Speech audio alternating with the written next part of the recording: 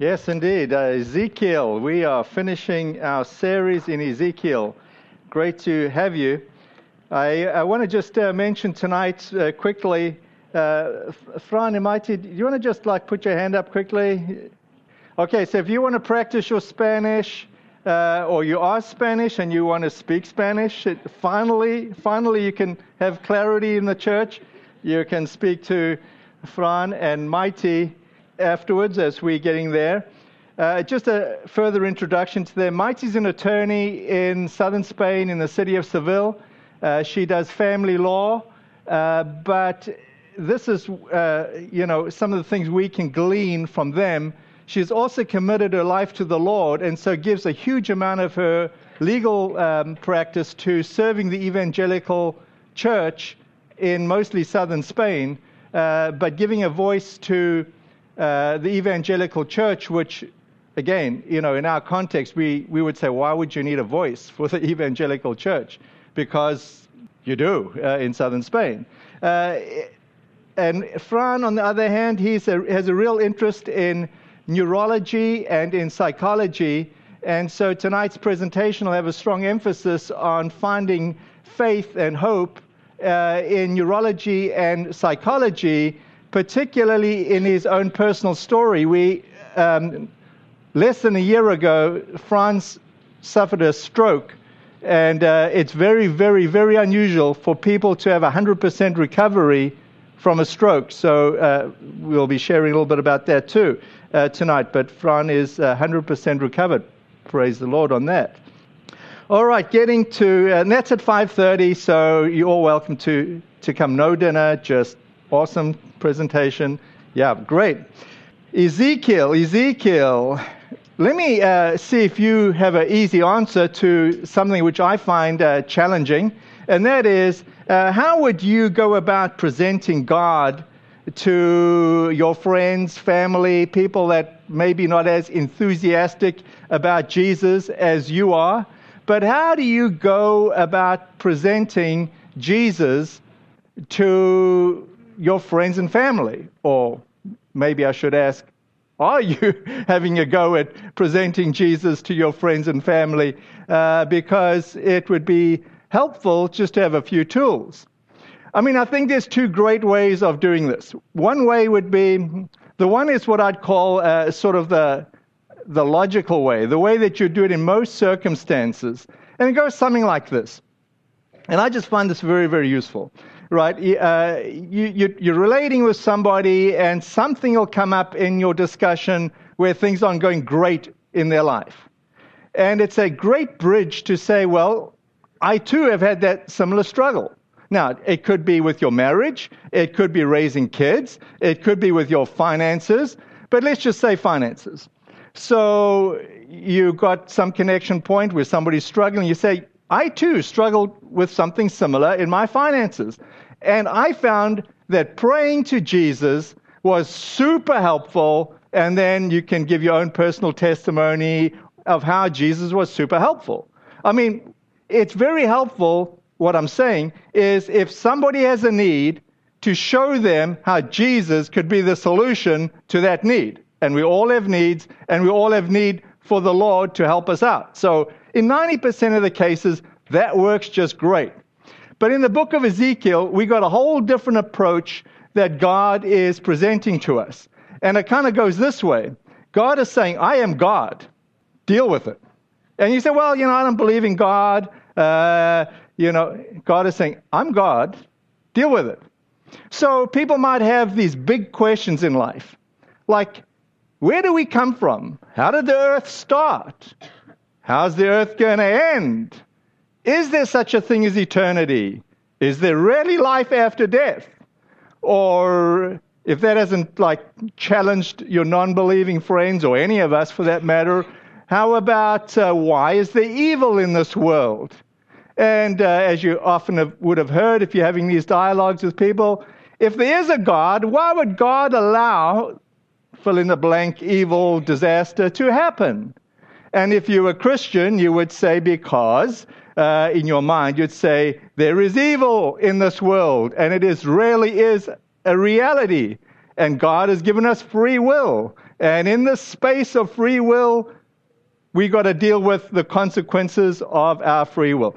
But, not everybody thinks on a philosophical level, but you either go with what's a need, or you go with God says, I am who I am.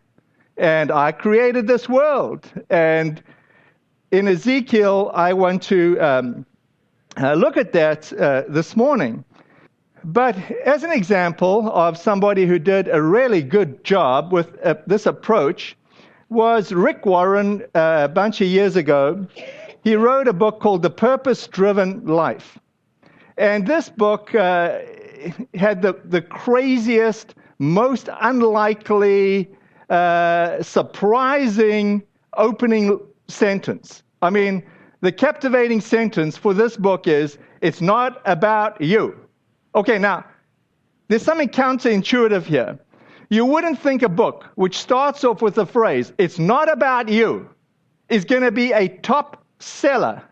32 million copies sold on the New York best-selling lists for almost 2 years. I mean, the top-selling book, in America, other than the Bible, for like almost 2 years. With that starter, it's not about you. When you go to the bookstore, you just see shelves and shelves about self-help.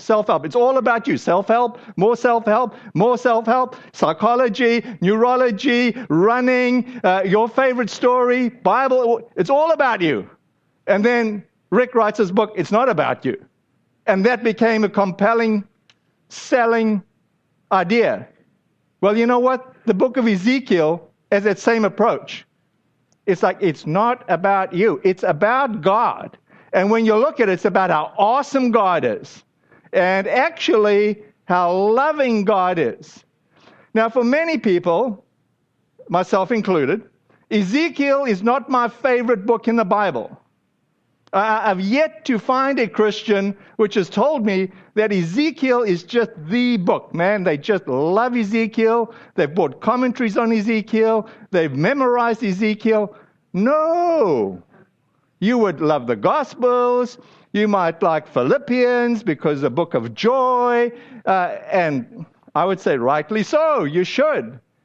But you can't dismiss a book like Ezekiel, because God is doing something profound in this book. I mean, it's like building a house. You might love hanging out in your kitchen, you might love hanging out in your bedroom, but you need to have solid foundations. Now, you don't hang around your foundations, but you need to have solid foundations. Now, when you read the book of Ezekiel, it's a solid foundation. We get to know God, but it might not be the book you want to dwell in. But it's still an awesome, awesome, powerful, hopeful book. Or you might come across people that said, I don't like the God of the Old Testament. I got bad news for you. It's the same God in the New Testament. You better get to know the whole of God, not just a little piece of God that you want to get to know. Because sometimes we dismiss the greatness, the allness of God. Because we just want to focus on one slither of God. Ezekiel puts us in that uncomfortable position of embracing the fullness, the totalness of God.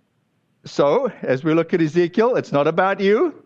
It's not about your needs. It's not about your opinion. It's not about your politics. It's not about your sports. It's not about your favorite video. It's not about your best movie. It's just not about you. Ouch. But you know what? It's all about you. Because the theme that we're getting here is that God loves you, God knows you, and you are his kid. And he loves you as he loves his kid. He's got the best for you. If you will follow him and live your life according to his ways, you will be blessed. So let us look then at the book of Ezekiel. And let's look at a particular refrain. There's a refrain in this book that says this: then you will know that I am God. Then something happens, and then God says, then you will know that I am God. Now, this applies to whether you're sharing it with your friends or you're just trying to build your own faith. God is saying again and again in this book, then you will know that I am God. In fact, he says it like 17 times in the book of Ezekiel. I mean, it's just throughout this book. And if you understand that, then you get the big framework for Ezekiel. You get where this book is going. But let me just pray before we jump in here. Jesus, I just pray that you would be with us. Lord, you say in your word that we are like grass, that our beauty is like a flower in the field. The grass withers and the flowers fade, but your word remains forever, and your word is the good news. So, Jesus, I just ask that you would help me to preach this morning, that you would fill me with your power. Lord, that your words would impart faith. Lord, that you would change our hearts, that we would be drawn to you, that we would turn to you, that we would allow you to speak to us. So, Lord, we just lift up your word this morning. In your name, Jesus, amen. I want to look at this refrain, then you will know that I am the Lord. Not every verse that it appears in, but a bunch of them.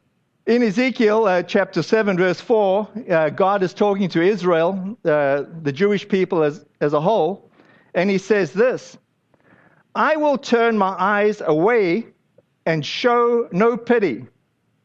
I will repay you for all your detestable sins. Then you will know that I am the Lord. Okay, so what's going on here? God is saying this. Listen, I've chosen you, Israel. You are my kids. I've blessed you. I've shown you how to live your life in a way that would be a blessing to you and that you would be a blessing to other nations. You have chosen to do your own thing. You have murdered your own children. You have worshipped everybody else's God. You've come up with all sorts of other ideas about sexuality.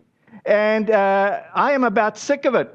God said, I gave you free will. I told you how to live. You've done your own thing. And I cannot take your murdering, your sexual impropriety, your worshipping of other gods any longer. And when I take an action, then you will know that I am your Lord, that I'm your God. Okay, so reality check. And then he's speaking in Ezekiel 12:20 to Israel and Jerusalem. The cities will be destroyed and the farmland made desolate. Then you will know that I am the Lord.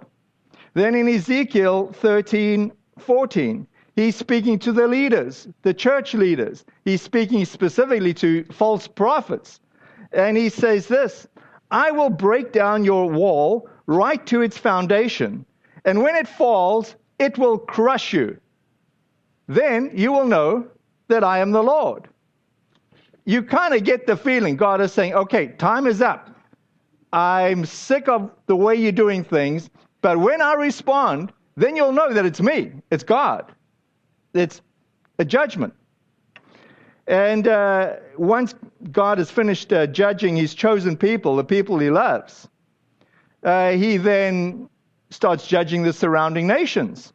Ezekiel 25:5, to the Ammonites who cheered at Israel's desolation.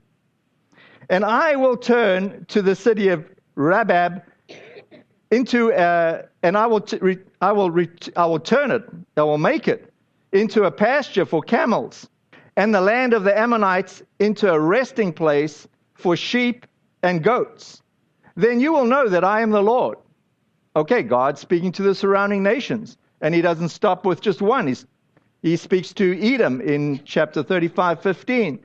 You rejoiced at the desolation of Israel's territory. Now I will rejoice at yours. You will be wiped out, you people of Mount Seir, and all who live in Edom. Then you will know that I am the Lord.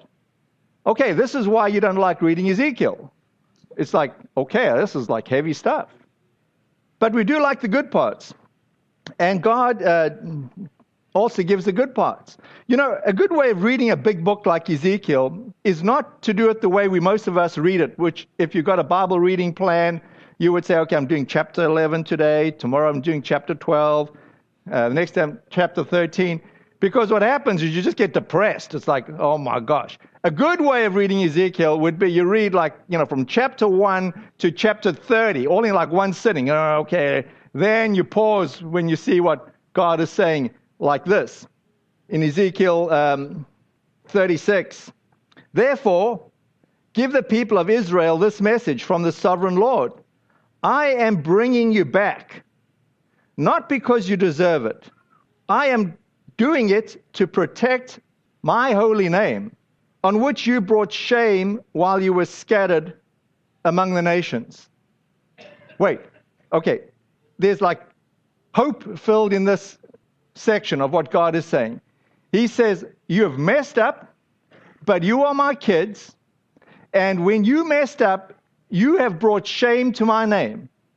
But not because you've done anything great, not because you can make any claims about your goodness, your holiness, your greatness, or whatever you can say that you've done for me. There isn't anything.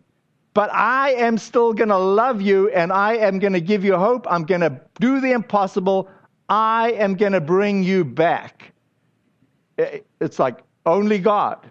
And now we're starting to connect with the New Testament, and now we're starting to connect with a God we can relate to, because we too can say, God, we are not holy enough, we can't come to church enough, we can't say enough prayers, we can't do enough good things, we can't fast long enough, we can't do enough sacrifices for you. There's nothing that we can do that'll make you love us anymore. You just love us because you created us.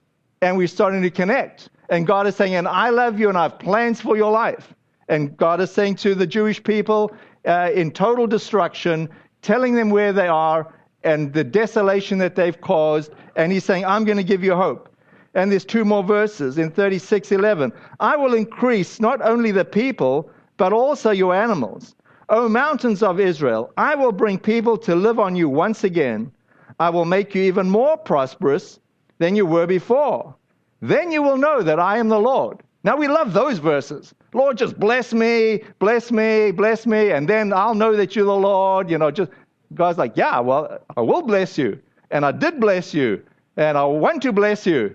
And I do want you to acknowledge that he is the Lord. And then Ezekiel 37:6. Sarah did a marvelous job last week preaching this section. I will put flesh and muscles on you and cover you with skin. I will breathe into you and you will come to life. Then you will know that I am the Lord. When the Lord does the most impossible things possible, when he heals us, when he restores us, when he takes us from being as good as dead to being filled with the Lord and excited, we should be able to testify that the Lord is good and that we believe in the Lord. So Ezekiel shows us, as we look at this wonderful book, these facets of God, which sometimes we bypass if we miss reading the Old Testament. But we get the idea that God is holy, and he's holy other.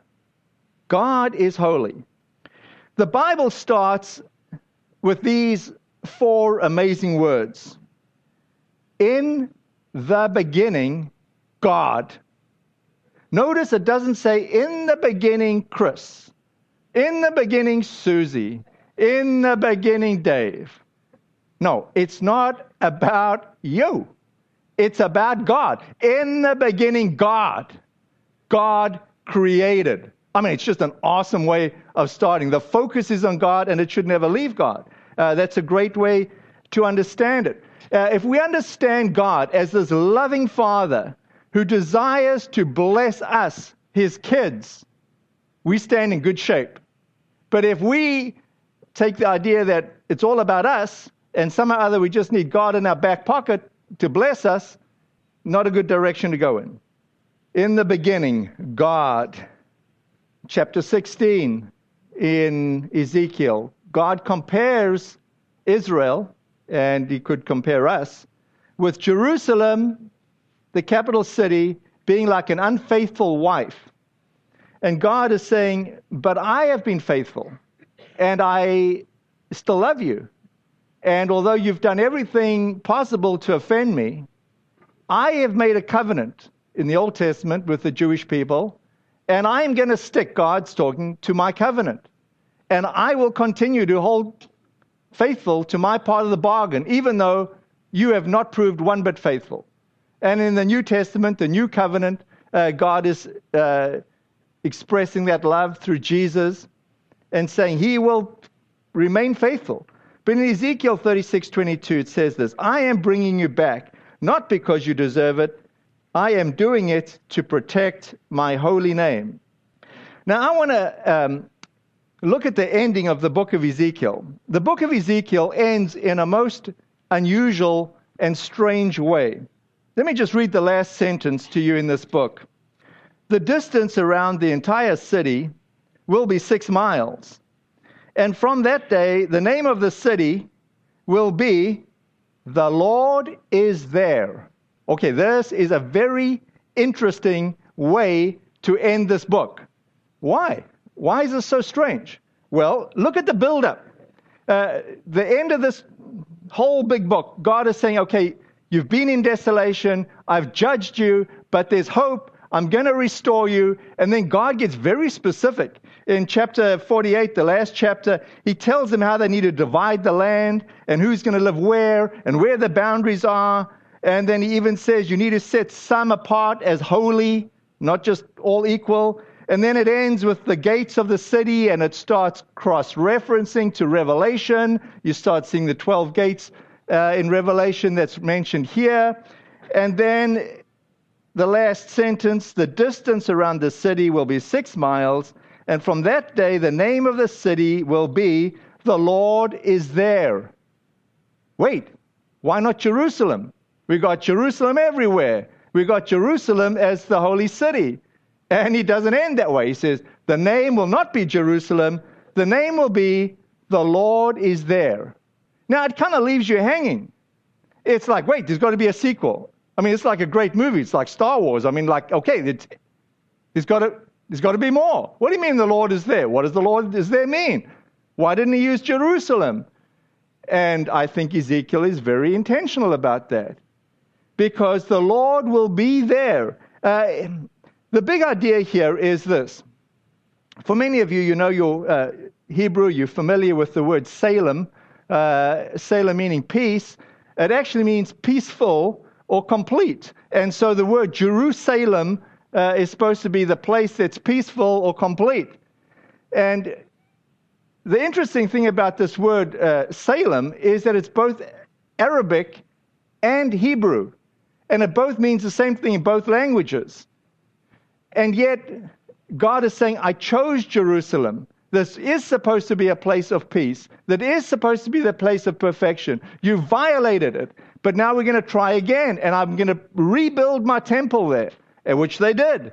And that didn't work out too well. And then we have, as we move into Lent and into this new Lenten season building up to Easter, we realize that this was the place where Jesus finished his ministry, where he was crucified, where we receive the hope of the New Testament, where we see God's love in a very personal way.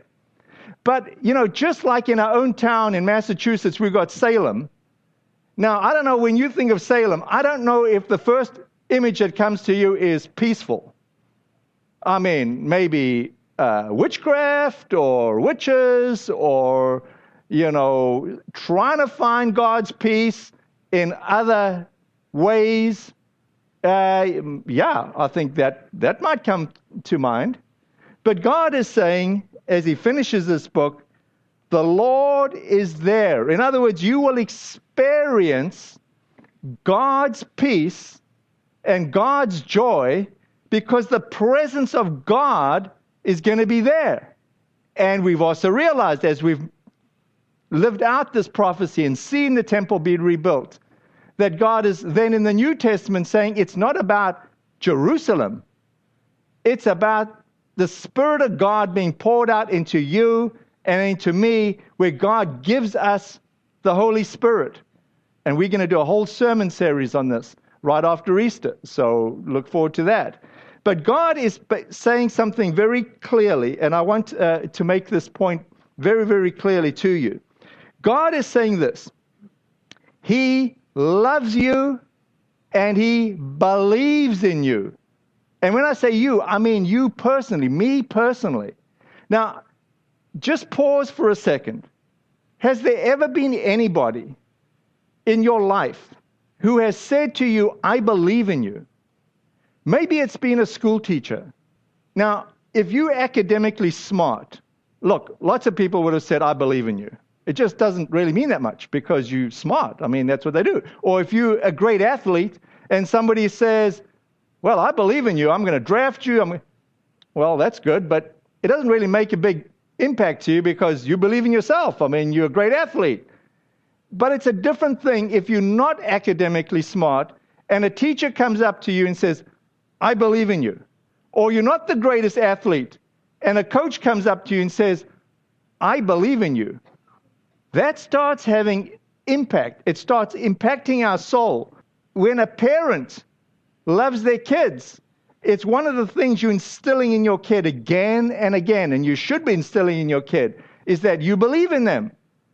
You can see their strong points, you can see their weak points, but you look for those strong points and you amplify them and you tell your kid that you believe in him. This is what God is doing to us. He's saying, I believe in you. I'm for you. I'm not against you. Sometimes it's the profound impact that a Sunday school teacher has on a kid or a youth leader has on a teen, where they're not fitting in or they're not like matching up, but the Sunday school teacher can see past it and they can see what God is doing in that kid, or just the fact that God loves every one of us. And they start believing in that kid and building that kid up and showing some respect for that kid and finding that kid's self-worth and helping that teenager to be who God wants him to be in their awkwardness and in their weirdness and in their wonderfulness. You can like press in and say, there's something in here that God wants to bring alive.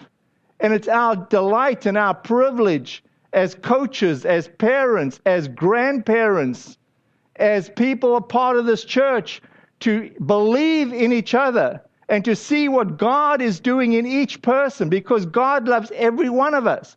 And each one of us wants to be believed in. You know, the strange thing is, it doesn't end when you're a teenager. You know, you can be 50 years old. You still want somebody to believe in you. And God wants to be the one that believes in you. And God is saying in this book, in Ezekiel, he's pushing it forward and he's saying, Jewish people, I believe in you. And as we advance the story forward to Jesus, Jesus showing us the love of the Father, and Jesus is saying, I believe in you. And he's creating a thing called the church so that we can experience God's love through each other and directly from him. And so one of the challenges that God gives us is to say, who can we invest our lives in? Who can we believe in? And you know what happens? It's an awesome thing. We start being blessed as we believe in somebody else. And you know, one of the things I just love about our church is that, I mean, this is the best church in the world. Let me just tell you that. And the reason it's the best church in the world is because you're part of it. I mean, it's just as simple as that. You know, of all the different places I travel, I love this church the most. It's the best church because obviously you're right here. Now, I just also see the tremendous amount of love that people have, that they believe in other people. And there's a lot of space and a lot of grace for people to be like less than perfect in this church. And yet we're saying, okay, God, let's like love them. Let's, work through them. But it's a two-way street. We get blessed as we love on others. And we are blessed as people love on us. And so I just want to encourage you. I want to encourage you to experience God's love afresh. That he really loves you. And he believes in you. I don't care how old you are. God is still talking to you. God is still saying to you as a 70-year-old, I believe in you. Rise up. Be empowered. Be equipped. I believe in you. You know, there's a population group that, I don't know why. This is a little fun for me, but God has just been putting in my heart. And it's those people that aren't here yet. And they're in the age between 20 and 26. In fact, we had a few of them in our church. I was almost going to ask you to raise your hand, but We're so... Tracy, you are not 26. I know you want to be. Tracy put up both hands. She was so excited about being 26. And the reason I don't want to ask the 20 to 26-year-olds put up their hand, because there are not that many of them, and then they're going to feel like, okay, I'm ganging up on them. But, this age group, it's an age group that we could be saying, hey, when we see somebody in our church, could we invite them over for lunch? Could we encourage them? Could we believe in them? Could we even figure out how we can press into them and help them and love them? And now I know it's a little awkward because the 25-year-old, 4-year-old is saying, okay, now I'm in the spotlight. Everybody's going to invite me over to lunch, and what are we actually going to say, and how's this going to work? I don't know. I don't know how it's going to work, but I do know this. We do want to believe in you. We want to be able to help this age group, all age groups in our church. But I think this particular age group, I think God is saying this, we're going to have a season where we want to press in and make an effort to help, to come alongside, to believe in them, and to help them. Do you feel that? Do you sense that? We all need to be believed in. I'm going to end there. Why don't we have the worship team come on up? Let me just summarize what God is saying as they come up, because God is promising three things in context. To the people, he said, I am going to have you come out of exile, out of your suffering, out of your misery, and I'm going to allow you to rebuild my temple so that you can experience my presence there. And God is saying to them, when my presence disappeared from the temple, nobody noticed. Now that you're living the way you're living, you're going to desire my presence. So God says, but look to the future when the presence of God is poured out, which is Pentecost, and God is going to be pouring out His Spirit. He pours out His Spirit again and again. And then He says, look past that as well, where we're going to be looking to eternity, where God is going to be pouring out His presence. We'll be in His presence and desire that. So Lord Jesus, I just pray for you and your people. I just pray, Lord, that you would impart your love right now as we stand and as we worship you, that we would experience your love, and Lord, and that we would experience the fact that you have purpose for each one of us. And Lord, and that you desire that we experience that we are loved by you, but also that we are used by you to love others. Lord, show us how and who and where do we serve in children's ministry or in youth. Show us, Lord God, in your name, Jesus. Amen. Why don't you